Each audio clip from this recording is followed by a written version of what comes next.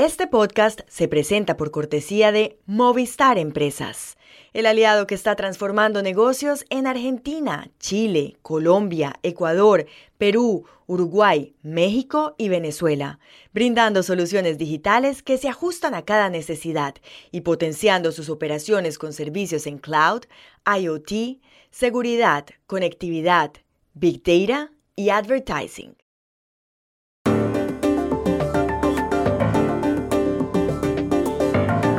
A punto de terminarse ya 2023, dedicamos el episodio de hoy a las películas del año. Llamamos a 3 críticos de cine. Una es la peruana Mónica Delgado y otro el colombiano Samuel Castro. También hablamos con el mexicano Jesús Chavarría. Vale la pena oírlos a todos. Hola, bienvenidos a Y esto no es todo, el podcast del Georgetown Americas Institute de la Universidad de Georgetown en Washington, D.C. Soy Juan Carlos Iragorri, desde Madrid. Soy Paz Rodríguez Niel, desde Buenos Aires. Soy Jorge Espinosa y estoy en Bogotá. Es viernes 29 de diciembre y esto es algo que usted debería saber hoy.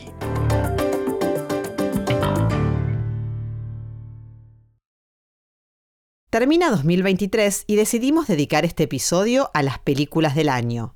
Llamamos, en primer lugar, al crítico de cine mexicano Jesús Chavarría.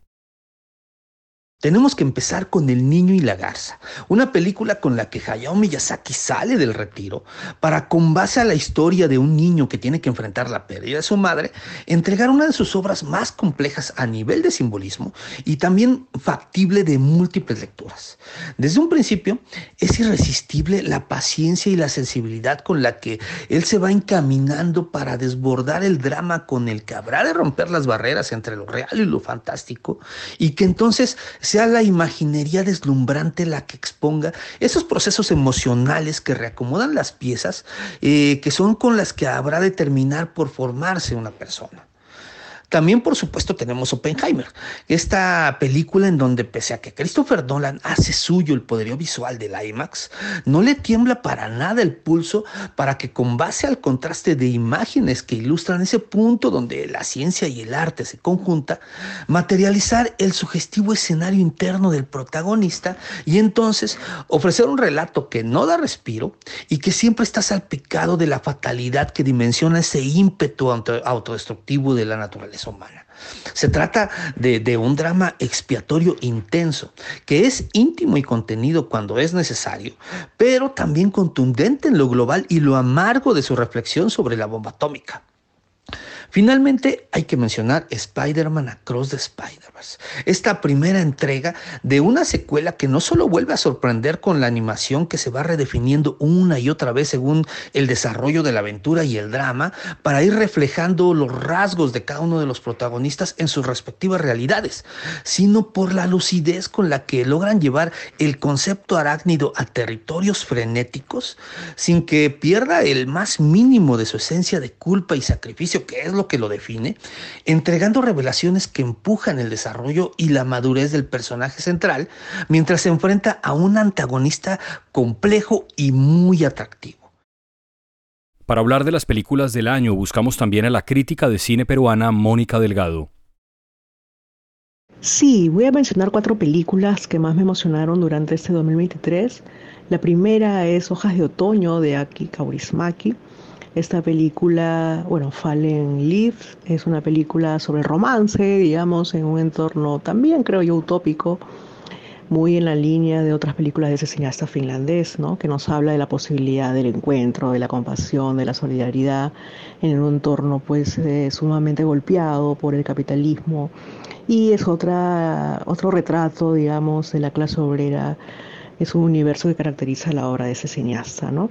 También en esa misma línea, creo yo, humanista, de reflexión política, está Perfect Days de Wim Wenders, ese cineasta alemán que creo que regresa luego de algunos traspiés, ¿no? Me parece que esta obra es sumamente maravillosa sobre un hombre que también se resiste a un tipo de individualismo, ¿no? Enajenado, distante, apolítico, y de alguna manera es un personaje sumamente dispuesto a a generar un tipo de renovación de sus lazos con el mundo a partir de esta decisión de vivir el disfrute, de vivir el ocio. Creo que es una película sobre eso. También menciono El sol del futuro, Brighter Tomorrow, de Nanni Moretti, que es un cineasta italiano también muy político y que nos habla precisamente de esta necesidad de hacer frente también a otro tipo de alienación económica, ¿no? Desde otra manera, de la literatura, desde la poesía, desde la música, ¿no?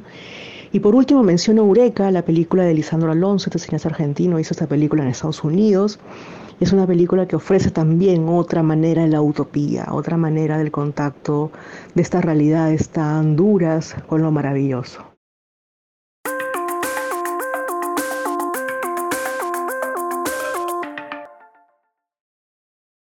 Este podcast se presenta con el patrocinio de Tecnoglass, el poder de la calidad. Tecnoglass es la compañía líder en la manufactura y comercialización de vidrios, ventanas y fachadas para el mercado de la construcción en Estados Unidos y el mundo. Para mayor información, visite nuestra página web www.tecnoglass.com.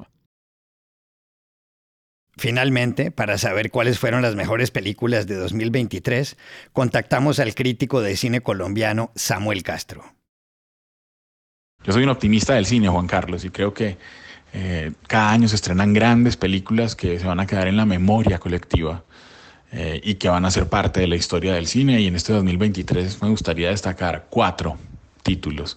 El primero sería Tar, la disección que hace Todd Field acerca de lo que significa entregarlo todo, darlo todo para llegar al máximo en una carrera, en este caso la de director de orquesta, a través de un personaje que construye con maestría, que es Blanchett, que es Lydia Tarr, una directora que va a pasar por encima de muchos para lograr lo que quiere, pero que al mismo tiempo se merece llegar a donde está, y esa dualidad es lo más interesante de la película.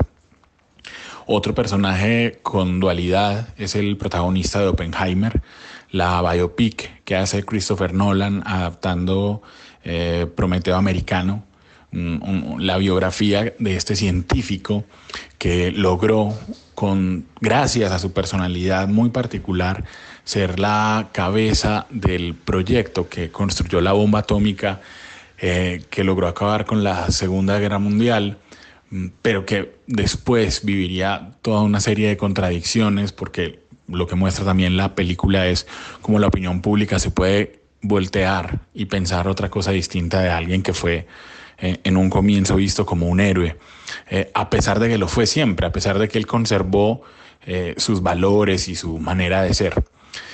La tercera película que recomiendo es La Sociedad de la Nieve, de Juan Antonio Bayona, una reconstrucción de ese famoso caso del equipo de rugby amateur que se estrelló en los Andes en 1972 y que supera la versión de Frank Marshall de hace unos años, y la supera con creces, porque esta película tiene todo para ser memorable, una fotografía impresionante, un reparto que se luce en la trama y en un guión muy detallado de cómo estos muchachos lograron sobrevivir a partir de la solidaridad y de pensar en el colectivo antes que en cada uno. Es una película que se va a estrenar en plataforma en 2024, pero que está en salas en este momento en Latinoamérica y que deberían ir a verla. Y la última recomendación del año es una película que tuvo un estreno muy pequeñito, que solo la vieron en algunos países de Latinoamérica, pero que me parece fantástica, que es Vidas Pasadas.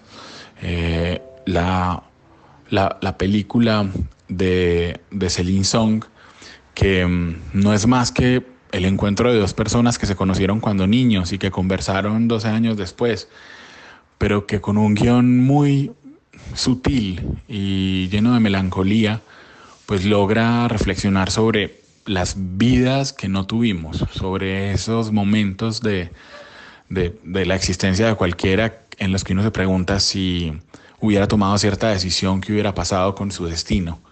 Y la película logra reflexionar sobre eso sin que sea forzada esa reflexión y dejando un sentimiento de melancolía que es muy bello en todos los que la vean. Y aquí termina el episodio de hoy de Y esto no es todo, donde siempre habrá más. En la producción estuvo John F. Burnett.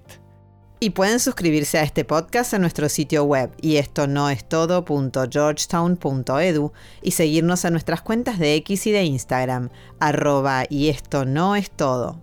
Chao, hasta la próxima. Y esperamos que todos ustedes tengan un feliz año nuevo.